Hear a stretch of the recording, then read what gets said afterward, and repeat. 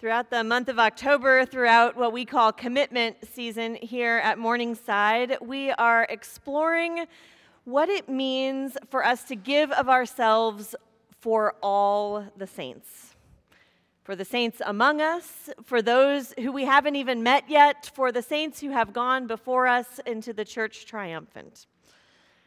We're considering the ways that the body of Christ is not complete without all of us, including you. And we are singing our way through this series as well, one verse of For All the Saints each week. But alongside that hymn, we also get to consider the roles of particular saints throughout Scripture. So today we have the chance to reflect on one perhaps often overlooked disciple, Joseph of Arimathea. So listen now for the word of God from Matthew chapter 27. When it was evening, there came a rich man from Arimathea named Joseph, who is also a disciple of Jesus. He went to Pilate and asked for the body of Jesus, and Pilate ordered that it be given to him. So Joseph took the body and wrapped it in clean linen cloth and laid it in his own new tomb, which he had hewn from the rock. And then he rolled a great stone to the door of the tomb and went away. This too is the word of God for the people of God. Thanks be to God. Will you pray with me? Come, Holy Spirit, heavenly dove, with all thy quickening power. Come shed abroad a Savior's love that it may kindle ours, and may the words of my mouth and the meditations of all our hearts be acceptable in your sight, O Lord, our rock and our Redeemer. Amen. And when the strife is fierce, the warfare long, steals on the ear the distant triumph song, and hearts are brave again, and arms are strong.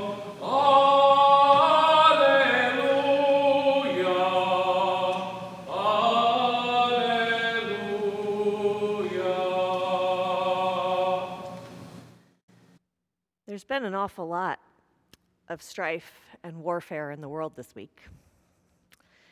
The news has been just unimaginably painful.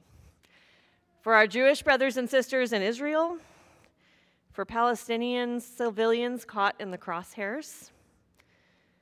If you have watched the news this week, you have witnessed terror and its ripple effects. Valerie Carr is an activist and a lawyer and a documentary filmmaker, and she knows the complexities of this kind of pain all too well. Her Sikh family member was murdered in hate violence in the aftermath of 9/11. And since that time, she has made it her life's work to advocate for peace in a complex and violent world. And this week, she wrote, "Our most powerful response to the horror in Israel and Palestine is to refuse to surrender our humanity." She writes, "I don't know the solution to the conflict in Israel and Palestine, but I do know that the starting point is to grieve their children as our children. Because opening our hearts to grief, others and our own, is how we hold our humanity in a world that wants to destroy it. Amidst our grief, we hold on to our humanity." And I wonder if that's what Joseph of Arimathea was feeling when he courageously approached Pilate and asked him for Jesus' body. It wasn't supposed to be this way, Joseph must have thought. Though he wasn't one of the 12, Joseph is called a disciple of Jesus by Matthew. So he had surely heard Jesus preach and teach. He had watched Jesus heal broken bodies and restore weary spirits. He had listened and believed that the kingdom of God was at hand. He'd heard Jesus speak truth to power, and he'd seen Jesus kneel and welcome little children at his feet.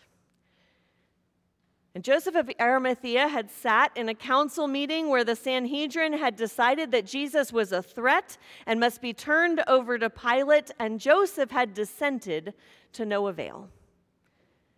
Jesus, whom he believed was sent by God to transform the world, had been crucified. It wasn't supposed to be this way, Joseph must have thought. And yet, amidst grief, he summoned his courage and bravely asked Pilate for the body of Jesus. And amidst grief, his strong arms carried that crucified body to his own tomb. And amidst grief, he offered his voice and his resource for our crucified Lord. And Matthew says that tenderly he wrapped Jesus' body in a linen cloth and he rolled the stone in front of the tomb because amidst grief, all he could do was hold on to humanity. Joseph of Arimathea is, by all accounts, a minor character in the Gospels. One most of us skip over even during Holy Week. He's mentioned in all four Gospels, but in only 3 or 4 verses. He was a rich man, says Matthew. A good and righteous man, says Luke. A respected member of the council, says Mark. A disciple of Jesus, says John. And all of them say that he was waiting expectantly for the kingdom of God. But we don't know much else about him. We don't know who his parents were or if he had siblings. We don't know what it was like to grow up and live in Arimathea. In fact, scholars can't even collectively decide where Arimathea is on a map. We don't know what he did for a living, how he accumulated wealth, or what he liked to do for fun. We don't know how he became rich, respected, or righteous. We don't know how he became a disciple of Jesus. What was it that made him believe, I wonder? What we do know is that at a pivotal moment in his life, in the wake of grief at seeing his Lord crucified, Joseph of Arimathea chose love. He chose to love God by loving Jesus in the only way that there was left to love him, by caring for his body. And so he used all the resources at his disposal, his status, his wealth, his access to Pilate, to bravely ask for Jesus' body. And then he gave of his own financial resources in a dramatic way, offering his very own tomb for Jesus. In a time when the world felt totally politically volatile, like today, in a time when fear felt more powerful than faith, like today, in a time when hope must have felt lost, like today, Joseph of Arimathea chose love and generosity, and he gave of himself in a simple but profound way. And maybe he knew that he was doing something great and important. Or maybe he was just trying to do the best thing he could think to do amidst grief. But here's the remarkable thing. Without Joseph of Arimathea, there would have been no tomb. Without Joseph of Arimathea, there would have been no stone to roll away. His love and generosity played a pivotal role in the story of Jesus' resurrection. His love and generosity are crucial pieces in God's story of love that conquers fear and ushers in resurrection hope. he played his part in God's greater story. And by God's grace, he was part of something bigger than he could ever have imagined. I don't know about you, but there are times when the weight of the world feels like just too much to bear. Like the problems we are facing politically and ecologically and socially and economically, like they're all just too much, too big to get our hands around, and this feels like one of those weeks to me. And I find myself in those moments wondering, what good can I possibly do? I wonder whether my prayers, or my Instagram posts, or my phone calls to legislators, or my simple act of hugging my kids, or my monthly pledge to the church, I wonder whether any of it does any good. I'm just one person. Can it really have an impact in the light of the weight of the world? And then I think of Joseph of Arimathea.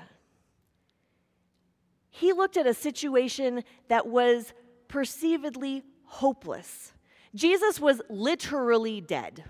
And as far as he knew, that was the end of the story. And he still chose love and generosity. He chose to care for the body of Christ.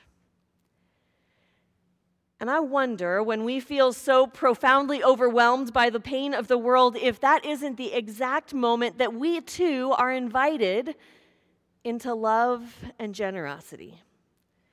I wonder if that isn't the exact moment that we are called to care for the body of Christ, this body of Christ, the living body of Christ in the world today, as a way to hold on to our humanity. And I find myself wanting to put my time and my resources into something that matters, to something that really makes a difference.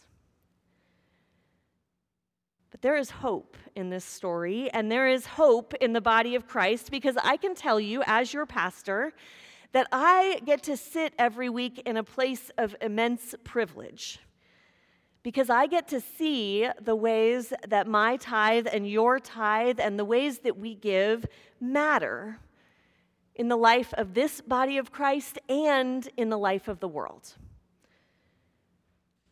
I get to receive the letter from the neighbor down the street who saw the youth group's protest art against gun violence as a part of mission camp this summer, and sent a donation to the church from his hospice bed, thanking the church for being a witness to love and peace in this neighborhood. I get to hear the stories of the ways that you all show up for each other, with an unexpected meal and a simple check-in and a prayer, in ways that those who are hurting feel seen and known and loved. I get to see the ways that your generosity comes not just in a financial pledge, but in pencils and mini shampoo bottles and socks and Halloween costumes that offer a bit of dignity and humanity and joy to those who are experiencing deep need. I get to witness the ways that your financial gifts make this building a safe place to gather for Boy Scouts and neighborhood groups and the Atlanta Gay Men's Chorus and an organic farmers market and an AA group every single week. I get to watch as our kids practice a song during children's choir on Wednesday nights about how all are welcome. And I get to stand in this pulpit and watch as kids sneak across the aisle to sit with newfound friends. And right at this very moment, I get to give thanks for members of our church who are standing at a pride booth in Piedmont Park, choosing love over hate and offering glitter blessings, because we believe in the humanity of every single person that God created. That's caring for the body of Christ. And maybe each one of those things feels really small. And maybe you're thinking that we could do all of those things without your tithe. And maybe none of those things will stop war halfway across the world. But then I think of Joseph of Arimathea, who chose love over generosity, who chose to care for the body of Christ, and without whom the resurrection story would not be the same. And I get to look out at each one of you and know that there are Joseph of Arimatheas in this congregation who choose love and generosity, who choose to care for the body of Christ. And without you, the resurrection story would not be the same. Amen.